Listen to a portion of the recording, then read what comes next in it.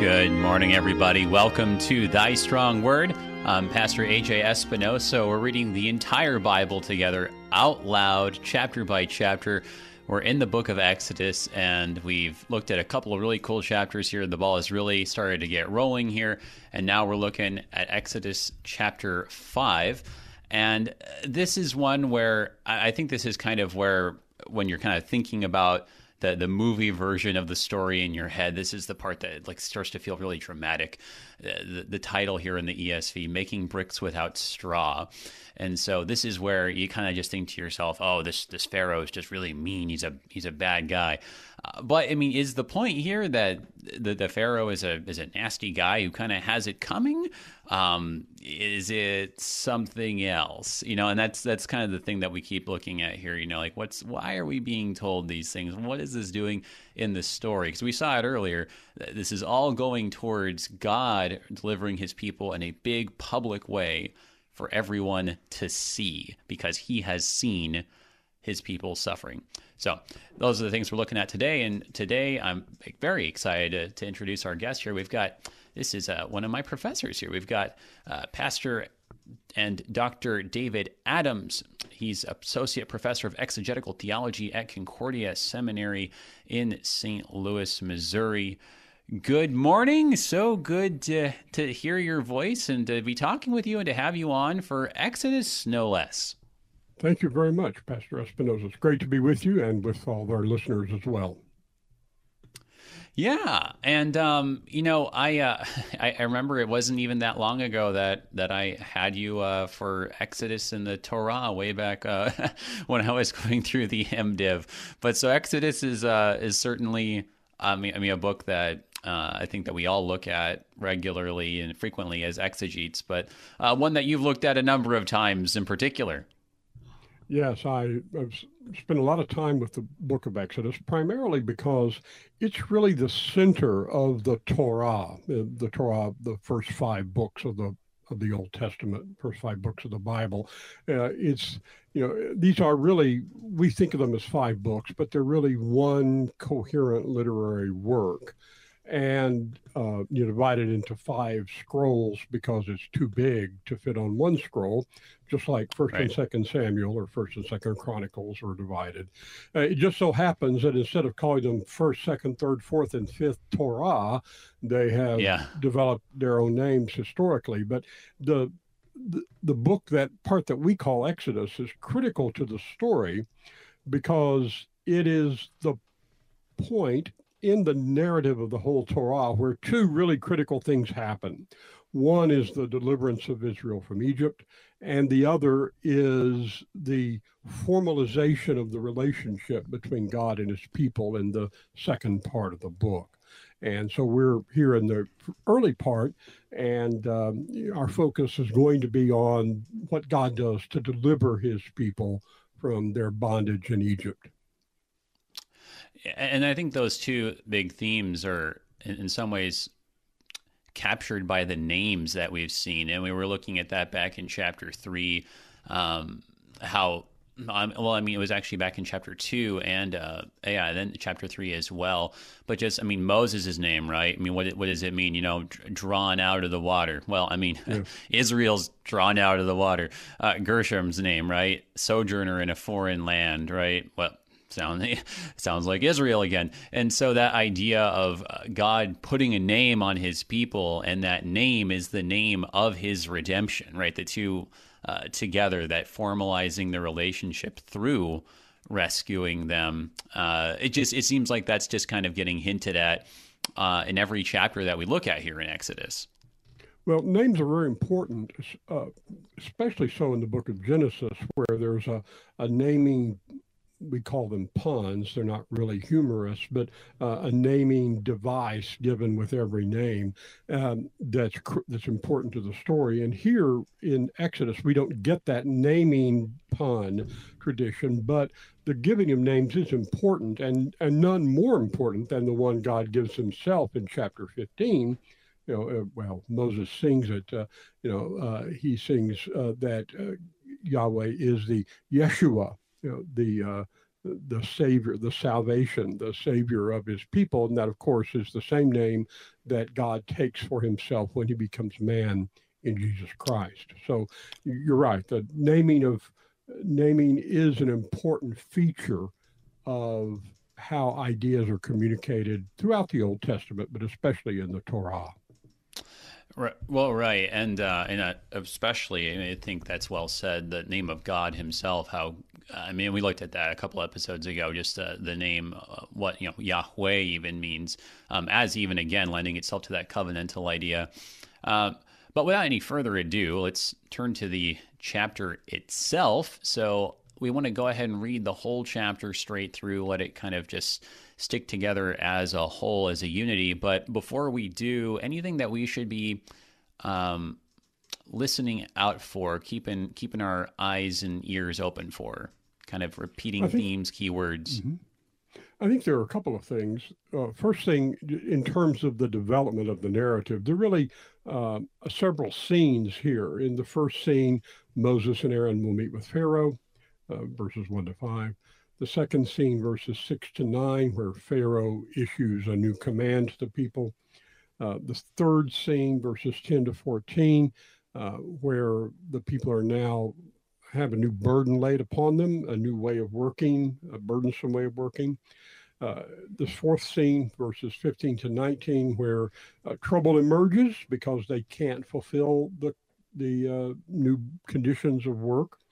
The fifth scene, where the supervisors then meet with Moses and Aaron and complain. And at the end, the last scene, verses 22 and 23, where Moses then turns to God and accuses God of bringing harm upon his people and failing to keep the promise that he had made to deliver them. So this chapter builds to this conclusion at the end, and this conclusion in the last couple of verses will set the stage for the response that God gives to Moses in chapter 6. So the chapter is put together in such a way as to build to this conclusion. And there's one other thing that we should note off the top, and that happens right away at the beginning of the chapter. We'll talk more about it, but Pharaoh responds to Moses in verse 2. I won't quote it now, but what he says to Moses in verse 2 is really the challenge that God takes up throughout the section of the narrative that we call the plague narratives, right? Chapters 6, 7, 8, 9, into 10. So this verse 2 is very important for setting the trajectory of how the narrative is going to go and what God is doing in response to what Pharaoh says in verse 2. So two things, especially to look out in terms of the overall flow of the book. Pharaoh's statement in verse 2, and then the accusation of Moses at the end of the chapter. Yeah, no, thanks. That's very helpful. We've seen, of course, these, whenever you have these quotes, you don't typically have long speeches or, discourses recorded, but when you do have someone speak, look out, especially those things that get repeated. So we'll want to be taking a look at that. And then, yeah, that's really interesting how you point that out. This is all kind of heading towards, it looks like this mission has ended in failure with the accusation, which in some ways makes it kind of like the opposite of what happened in chapter 4, where Moses has these objections, but God deals with them, and at the end, well, hey, like they receive His word, they all bow down, they worship, right? So things are looking good at chapter 4 is end, and then at the end of chapter 5, well, doesn't look like. So yeah, very interesting, a little bit of an ebb and flow here. So let's go ahead and read it then, and then actually, as we do, would you actually do us the honor of opening us up with a prayer? Certainly. Shall we pray? Heavenly Father, bless your word and those who hear it, that hearing your word, we may come to believe in Jesus Christ who is revealed in it, may cling to him in faith, may be strengthened in our life before you and our witness to the world. Grant this, Lord, for Jesus' sake, in whose name we pray. Amen. Amen. All right, so here is Exodus chapter 5 in the English Standard Version. Afterward, Moses and Aaron went and said to Pharaoh, "Thus says the Lord, the God of Israel, let my people go, that they may hold a feast to me in the wilderness." But Pharaoh said, "Who is the Lord, that I should obey his voice and let Israel go? I do not know the Lord, and moreover, I will not let Israel go." Then they said, "The God of the Hebrews has met with us. Please, let us go a 3 days' journey into the wilderness, that we may sacrifice to the Lord our God, lest he fall upon us with pestilence or with the sword."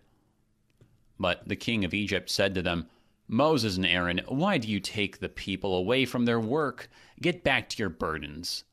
And Pharaoh said, "Behold, the people of the land are now many, and you make them rest from their burdens." The same day, Pharaoh commanded the taskmasters of the people and their foremen, "You shall no longer give the people straw to make bricks, as in the past.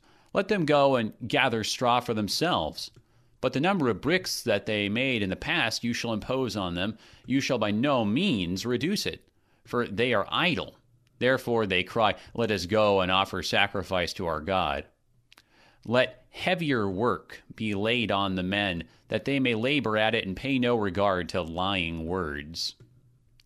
So the taskmasters and the foremen of the people went out and said to the people, "Thus says Pharaoh, I will not give you straw. Go and get your straw yourselves wherever you can find it, but your work will not be reduced in the least." So the people were scattered throughout all the land of Egypt to gather stubble for straw. The taskmasters were urgent, saying, "Complete your work, your daily task each day, as when there was straw." And the foremen of the people of Israel, whom Pharaoh's taskmasters had set over them, were beaten and were asked, "Why have you not done all your task of making bricks today and yesterday, as in the past?" Then the foremen of the people of Israel came and cried to Pharaoh, "Why do you treat your servants like this? No straw is given to your servants, yet they say to us, 'Make bricks.' And behold, your servants are beaten, but the fault is in your own people." But he said, "You are idle. You are idle. That is why you say, 'Let us go and sacrifice to the Lord.' Go now and work. No straw will be given to you, but you must still deliver the same number of bricks." The foremen of the people of Israel saw that they were in trouble when they said, "You shall by no means reduce your number of bricks, your daily task each day." They met Moses and Aaron, who were waiting for them as they came out from Pharaoh, and they said to them, "The Lord look on you and judge, because you have made us stink in the sight of Pharaoh and his servants, and have put a sword in their hand to kill us." And Moses turned to the Lord and said, "O Lord, why have you done evil to this people? Why did you ever send me? For since I came to Pharaoh to speak in your name, he has done evil to this people, and you have not delivered your people at all."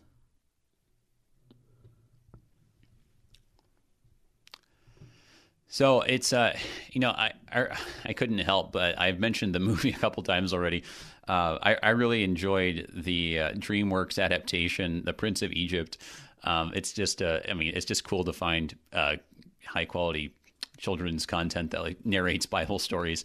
It's not perfect. None of those movie adaptations ever are, but this was one of the scenes I recall. I think they did really well, where the point it seems of this burden, right, is that the people would turn against Moses and Aaron, and that they would have all thought of wanting to go and worship Yahweh. He says, the Lord. I don't know the Lord. That they would have all this notion just taken out of their minds. It's not just that he's being mean, but I mean, this is the part of the psychological warfare. This is the so you guys want to start talking about going and worshiping these strange gods? Well, this will teach you. The one of the issues that sometimes arises at the very beginning of this chapter, among commentators at least, is the observation that Moses and Aaron go on their own initiative to Pharaoh.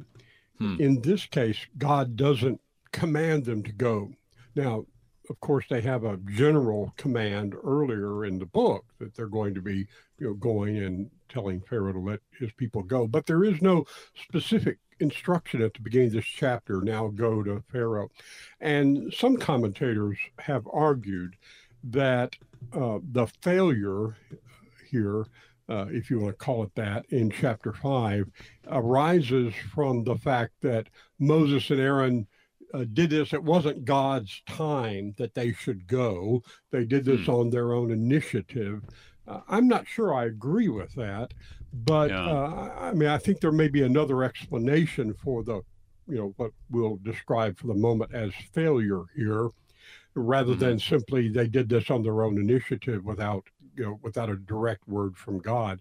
But some commentators at least raise this as the reason for the problem that arises here. And also the wording is interesting in verse 1. They go to Pharaoh and they command Pharaoh directly. Thus says the Lord, let my people go. Imperatives, here. And of course, this is generally not the way that one has a successful interview with royalty or one who thinks himself a god. Just let me walk in and give you orders here, in your own court. So, humanly speaking, perhaps that might be part of the reason that Pharaoh reacted negatively. But the more important matter is what Pharaoh himself says in verse 2. And maybe we should focus on that for just a moment. Would you just read that over again so it'll be in people's minds in verse 2? Right. So this is, in verse 2. But Pharaoh said, "Who is the Lord, that I should obey his voice and let Israel go? I do not know the Lord, and moreover, I will not let Israel go." Yeah. Now, you have to remember, this is a polytheistic environment.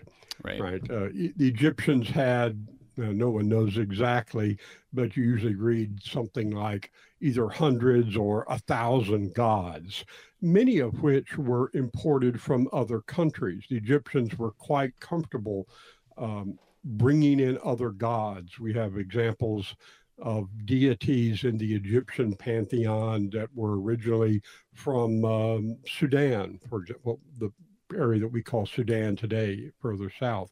Later on in Egypt's history, they were quite comfortable identifying the Greek gods with their own deity. So in the polytheistic environment of ancient Egypt, it's not really a problem to introduce a new god. They do one of two things typically. They either say that this new god is simply a different name for a god we already know.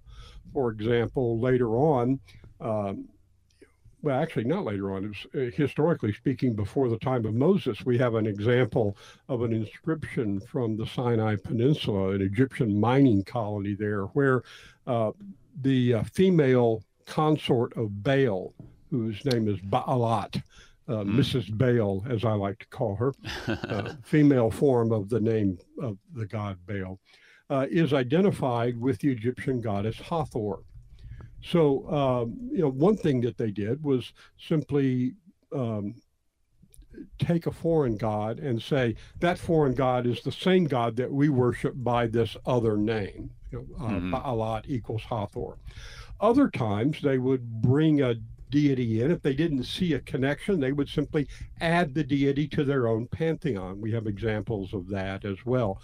One of my favorites is this Egyptian deity known as Bes, B-E-S, Bes. Bes is originally probably from the area of Sudan to the south of Egypt and represents, in Egyptian mythology, Bes is the deity who's always causing trouble for people. If say I was trying to print out something really important on my computer and all of a sudden something went haywire with my printer. If I were in ancient Egypt, I would say Bes is the one who does that. He's the trickster, the game player, the deity who's responsible for all the little things that get messed up in life all the time. And he wasn't originally an Egyptian deity at all. He was a deity from Kush, modern Sudan, or Ethiopia, a little further to the east, depending on exactly where you're talking about. But in any case, he was a foreign deity that they just brought into the Egyptian pantheon. So the point here in verse 2, when Pharaoh says, who is Yahweh? Who is the Lord that I should obey his voice and let Israel go? Presumably, we'll take Pharaoh at his word here when he says he doesn't know the name Yahweh. Now, normally that wouldn't be a problem, as I said, but here Pharaoh is resistant.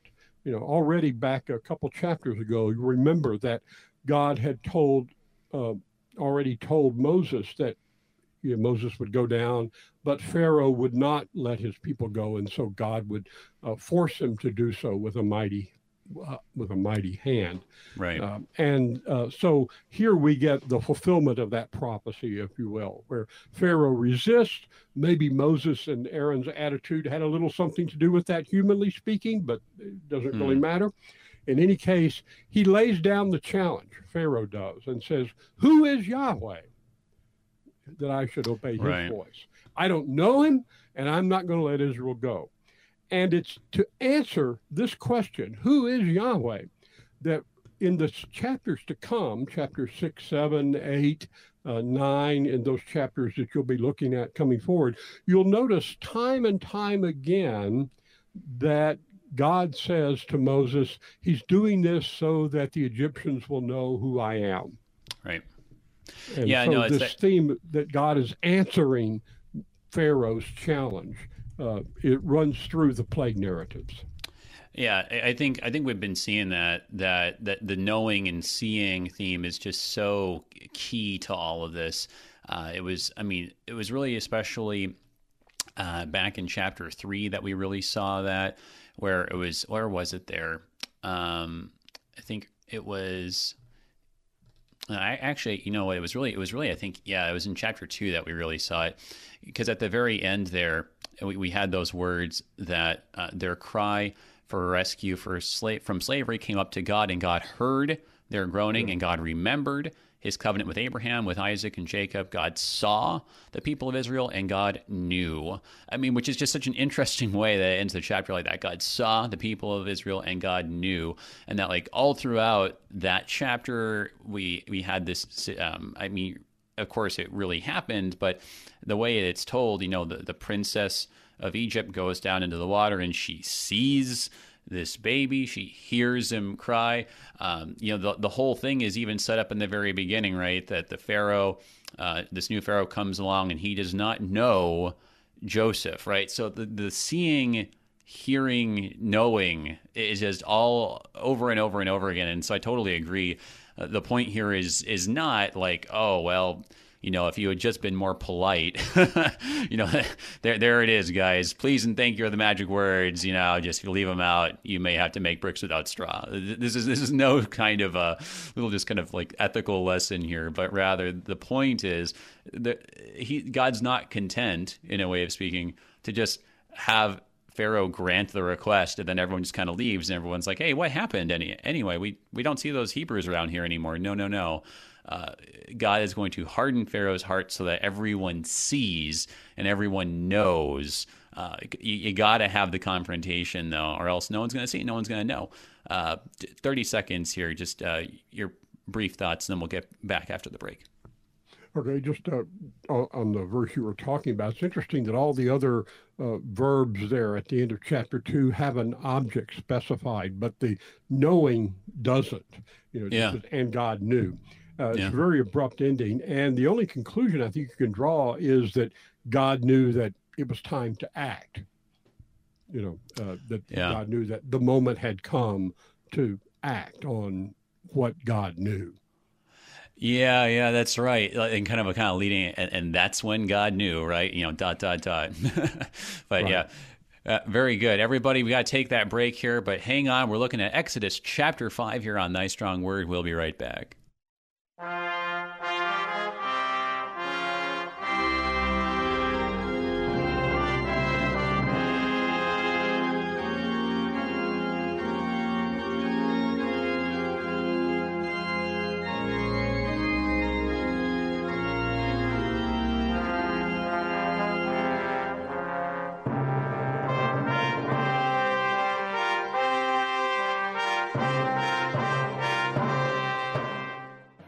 LCMS Disaster Response and Training provides guidance and counsel to congregations seeking to show mercy to their neighbors before, during, and after disasters. From congregation preparedness to equipping volunteers in our Lutheran Early Response Team training, we can help you engage your community, particularly those who are suffering in any way, with the love of Christ. For more information, you can follow us on Facebook, keyword LCMS Disaster Response, or visit our website at lcms.org/disaster. Ecclesiastes 10 verse 10 states, "If the iron is blunt and one does not sharpen the edge, he must use more strength. But wisdom helps one to succeed. Find this true wisdom in Christ on Sharper Iron every weekday morning at 8 a.m. here on Worldwide KFUO. Sharpen the iron of your faith together with two pastors as they take up the sword of the Spirit to proclaim the gifts of Christ crucified and risen for you." Did you know that your individual retirement account may make the best gift to KFUO? The IRS now allows individuals 70 and a half or older to transfer their required minimum distribution directly to charity and avoid paying the associated income tax. These gifts can provide regular, long-term resources to KFUO. If you have questions about making an IRA gift to KFUO, call me, Mary, at 314-996-1518. We'll send a representative out to help answer your questions and help you establish a legacy of giving to your favorite radio station, Worldwide KFUO.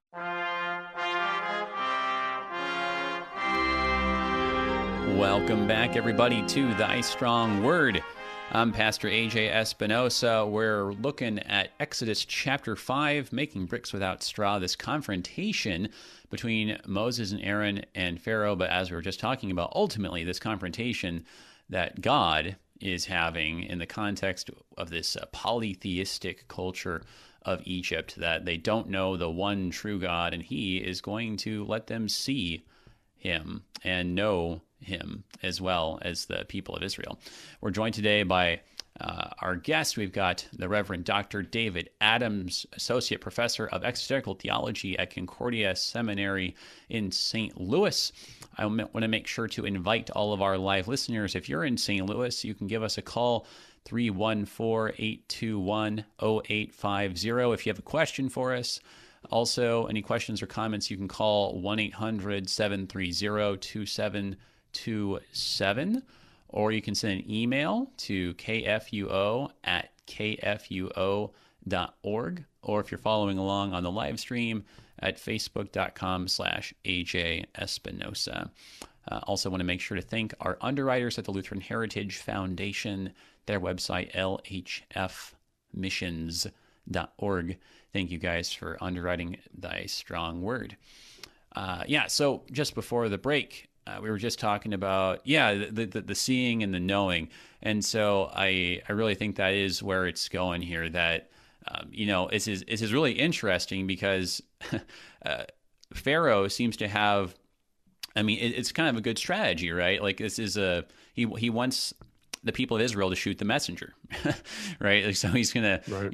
They're gonna say like, it's on Moses' own lips at the end there. Oh Lord, why have you done evil to this people? Why did you ever send me? Right? That's exactly what Pharaoh wants them to say. Like, oh man, why did we ever think that we should, have this Yahweh guy in our lives? And why did we ever think that listening to Moses was a good idea?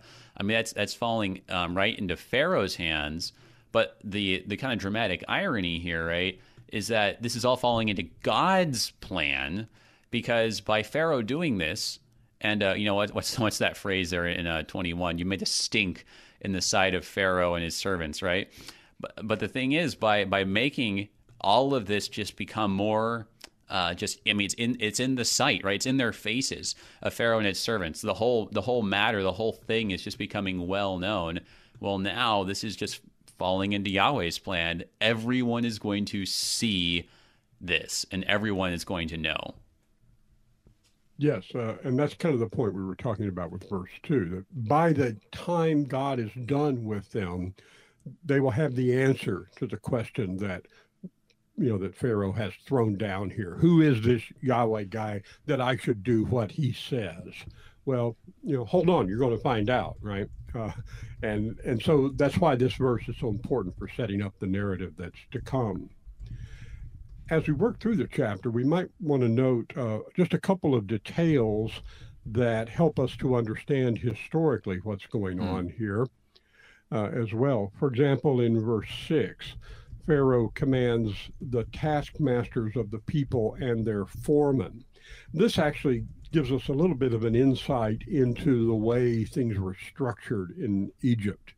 The taskmasters of the people would be the native Egyptian people who were responsible for the work getting done. And the foreman, as the ESV translates it, would be the Israelites who were selected to kind of manage their own people. So the chain of command here goes from Pharaoh to the supervisors, the Egyptian supervisors of the forced labor. And then those are then transmitted and turned into practical work by the group that the ESV translates as foreman. These would be the native Hebrew or Israelite people who were directly responsible for the working groups who were under them. This is a way work was organized. In Egypt, not only was there slave labor, but also the subula, the French term corvée or forced labor, was a common feature of Egyptian life for Egyptian citizens as well. It wasn't uncommon for Egyptian men to have to leave their farms and go to work on major government construction projects for several months at a time. So the forced labor, which the Israelites are enduring, was also something that native Egyptians had to also do. They weren't slaves in the same sense, but the forced labor was a common feature of Egyptian life in this period and for much of ancient Egyptian history. So there's a little insight there. We just kind of slide over these words, but it really does give us information about how things were done at that time. Well, and that's really helpful because I think it just kind of helps sharpen the picture here that the narrative, the point of the narrative is like not well, hey, look at how mean Pharaoh was. I mean, he doesn't even give them weekends, right? It's like no, that's a very modern way of looking at it. That's not he's there's no union. What's going? I mean, that's not. Those are the sorts of things that we're thinking about. But as you're saying, this is just par for the course here. This is how it was. If you weren't a member of the aristocracy, it didn't matter if you were. I mean, it didn't matter, but as you were saying, it could end up being just the same in terms of forced labor, whether you're Egyptian or Hebrew. So it's not that's the narrative's point, but again, the purpose that it's this turning these, as you were describing, the foremen are actually Hebrews, turning the Hebrew leaders themselves against Moses and Aaron. That it's all about this, trying to. He's trying to just kind of snuff the thing out, right? Like no one's going to want to deal with Moses and Aaron. They'll stop hearing. They'll stop listening, right? That's the idea that he keeps saying they're idle, right? He keeps repeating that you're idle because you've got time to look and to hear other things, right? That I don't want you to be looking at or listening to, right? So he's trying to redirect their ears and their eyes. That's the key of what he's up to here. Another historical detail in the text that might be of interest to people is this whole matter of the straw and the mud bricks, the bricks that they're making. Pastor Espinosa, you will remember that mud brick is the most common construction material in the ancient world.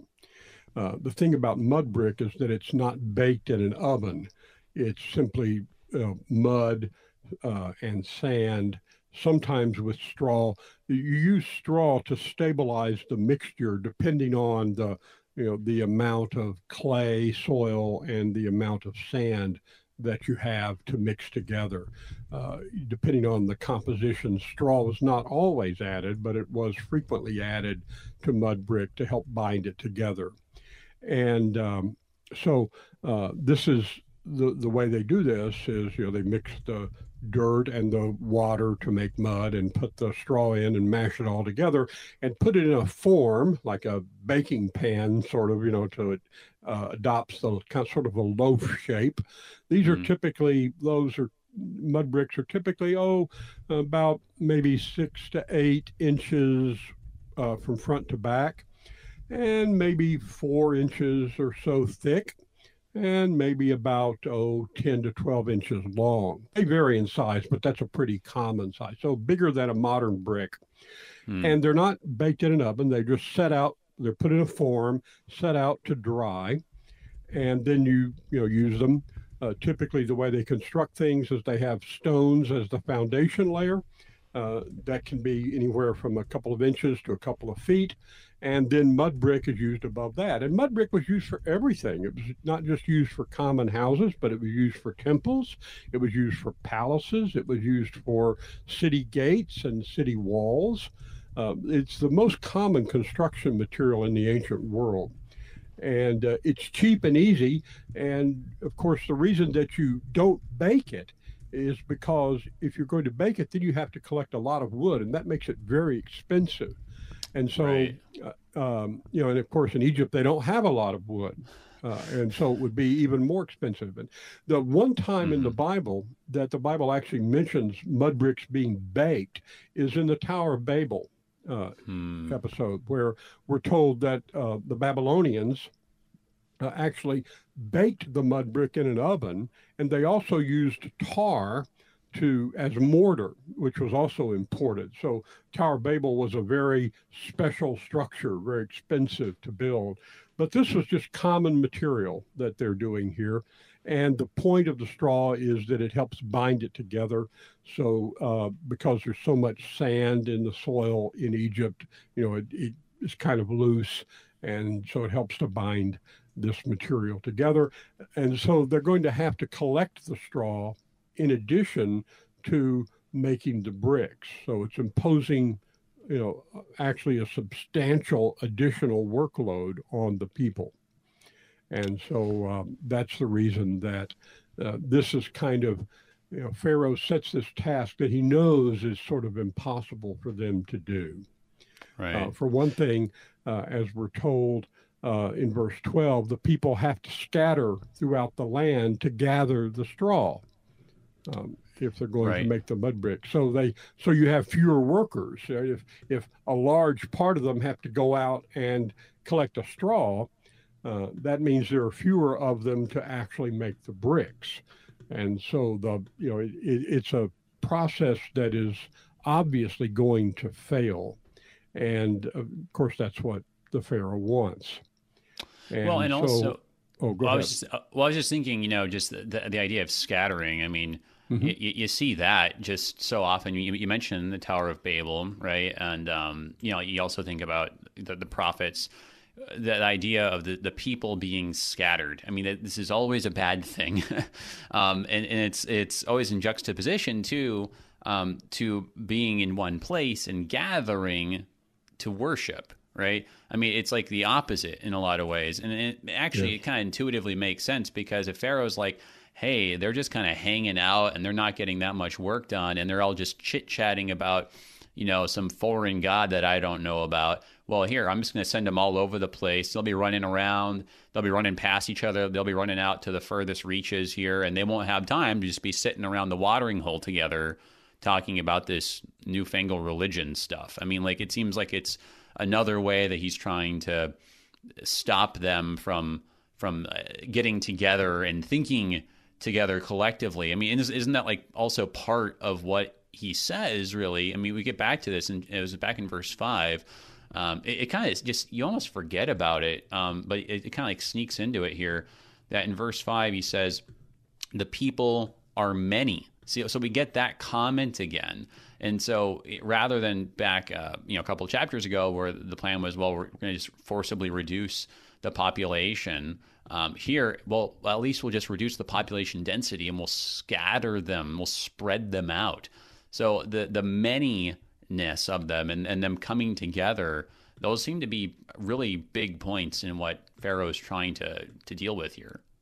Yeah, this is really a simple political military matter, not really a theological matter from Pharaoh's perspective. You'll recall that in this couple of centuries just before the time of Moses, Egypt had been divided, and the northern part of Egypt was ruled by people who were Semites, who were Canaanites, basically.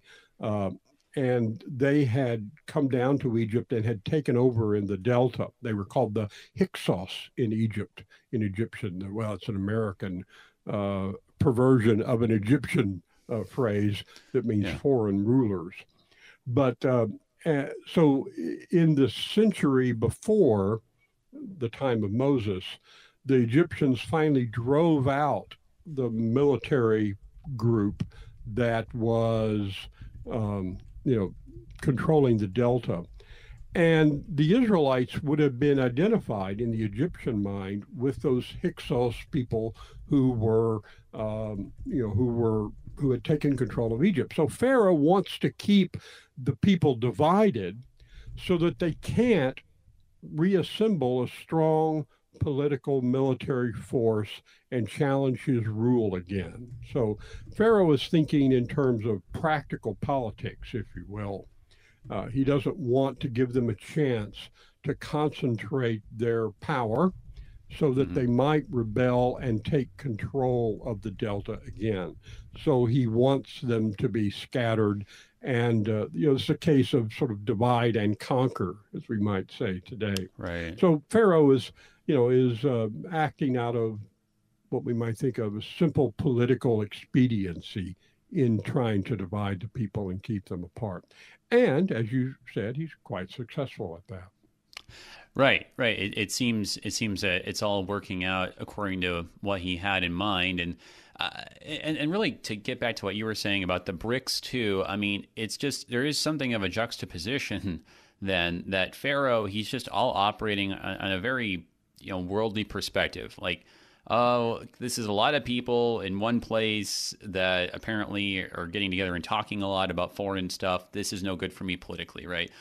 He's just dealing with political situations and political terms. I mean, this is like the way that, Herod or that Rome, right, was dealing with the Lord Jesus and the early Christians, right? I mean, it's just a worldly power thing to them. But there's another perspective here, and it's not just about worldly power. I mean, and so this is where we can go wrong here, because as you were saying, the stuff about, making the bricks, of course, when he throws in the, not giving them straw part, that there's a little bit of a change.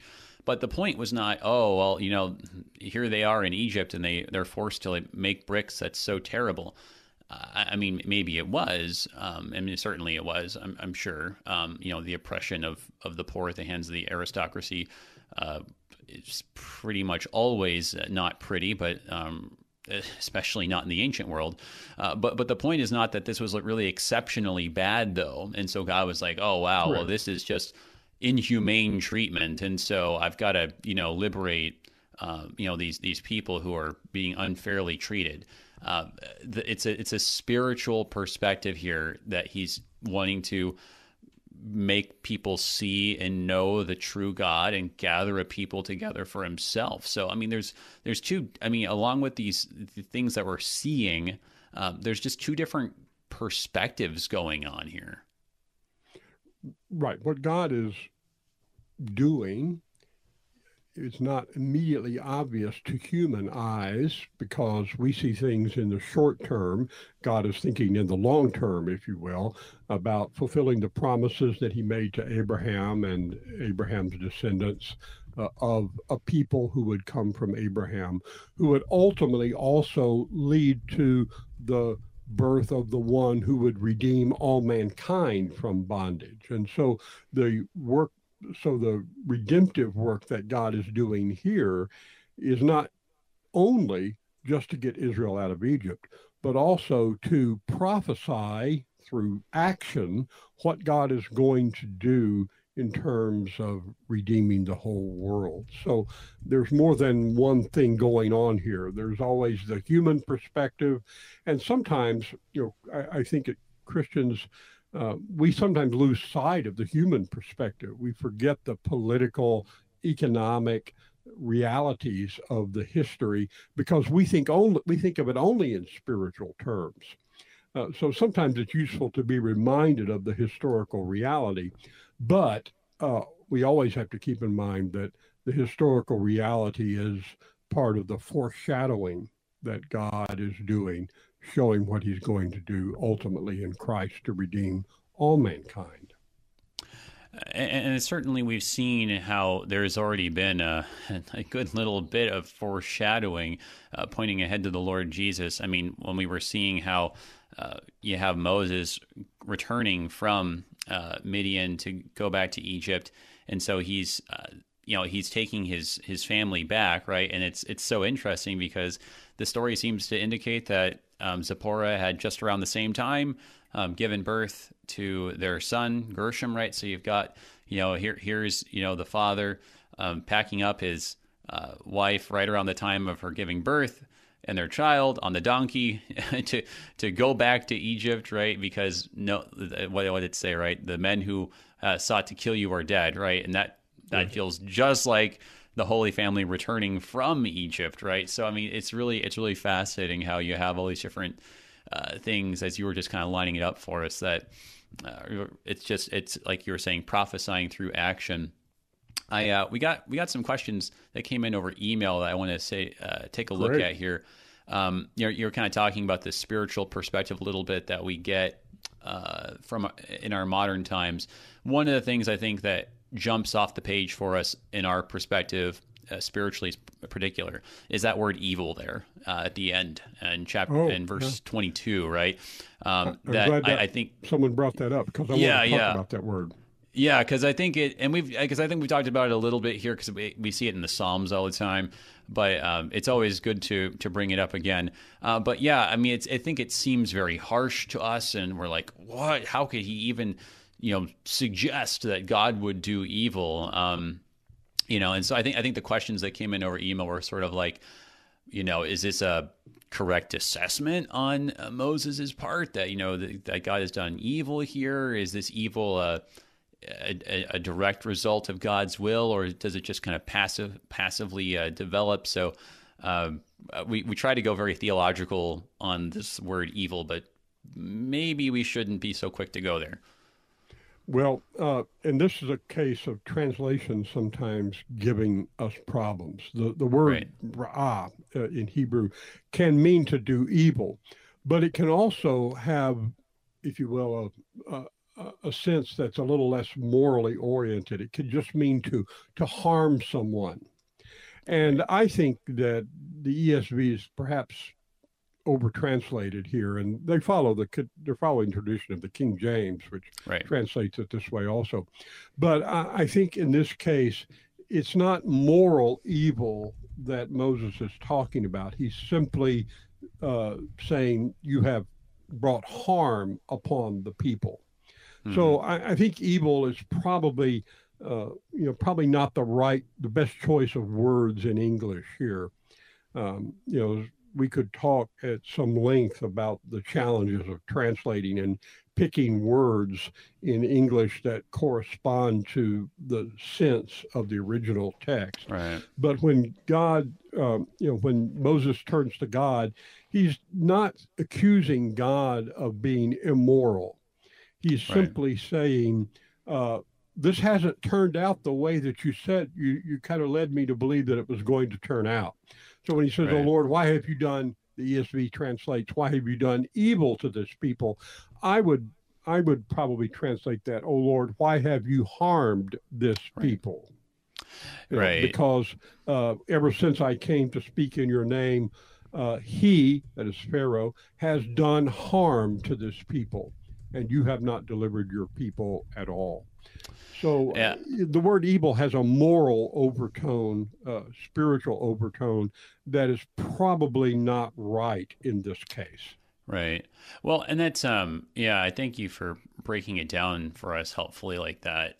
It's difficult, and I'm glad you mentioned too also that they're just following the King James Version, because I think it's one of the many, many examples of where It's really dangerous to follow the King James Version, not because the King James was wrong. And see, this is the hard thing, because if you look in the history of the English language, the word evil actually used to have a sense that was a lot more, it was a bigger part of the word, and it was a lot closer actually to the Hebrew word of ra, that you could hear people talking about an evil odor, right? Which did not mean the scent of a demon, but just something that smelled bad. Right. Or it was an evil day, referring to it being, hot and muggy, right? Or, people talking about an evil plant or an evil crop, to say it was worthless or no good, right? So all of those are evil, and not in a moral sense, right? And so we've had, since the time that the King James Version was translated, this narrowing of the meaning. So it doesn't just mean kind of bad anymore, or harmful or no good. It just specifically means nowadays, moral evil. And so it's the difficulty of translation, right? You can stick with the traditional translation, but the problem is the ground's moving from underneath you. The words themselves are changing their meaning, and so it's like, even though the ESV is sticking with an old translation, the word changed, and so now it doesn't even mean the same thing anymore. That's exactly right. And it's one of the challenges of translating the Bibles. It's not just understanding the grammar and syntax, but also understanding the connotation that words have in the language you're translating into, in English in this case. Right. Well, and then conversely, kind of understanding a little bit when you're looking at former translations and you're trying to be sensitive to that, understanding, 17th century English, and that's turns out a lot harder than it seems to be when you're looking at it. But only maybe 2 minutes here. But yeah, just taking a look here now at the chapter as we've gone through it as a whole. I mean, we've kind of talked about the trajectory and some of the key themes, but just any other things that pop out at you, or any thoughts by way of conclusion here? Well, we might just take a look at the end of the chapter just to set up what's going to happen next. Because, in verse 20, Moses and Aaron meet with the supervisors who had been talking with Pharaoh, and they accuse Moses of making their aroma stink in the sight of Pharaoh. It's a mixed metaphor, right? You don't stink in the eyes, but you stink in the nose. But we'll forgive the Holy Spirit for mixing his metaphors at this point. And because the point here is the last phrase, you put a sword in their hand to kill us. And so in the next chapter, Moses is going to go to God and, in effect, lay this on the table and say to God, what are you going to do about this? You promised to deliver and you haven't. And so this sets the scene for the conversation that will take place between God and Moses in chapter 6. And we'll leave that for your next session and your next guest to fill out. But it's important to see that this episode in chapter 5 it's not just a random detail in terms of Israel's history. It's there to, in a sense, set the stage for what God is going to say to Moses in chapter 6. And then, as you said, too, setting a pattern that we see even with the coming of Christ. Saying, why did he let things get so bad? Well, so that the Lord would be seen and that all would know through Jesus Christ and his redemption. So thank you so much. It was awesome having you on, just the depth that you brought. We got to have you on again. Thank you so much. I'm at your service whenever you want me. You know where I live. Well, you don't know where I live, but you know my phone number. That's right. Very good. Thank you, everybody. That was the Reverend Dr. David Adams, Associate Professor of Exegetical Theology at Concordia Seminary in St. Louis.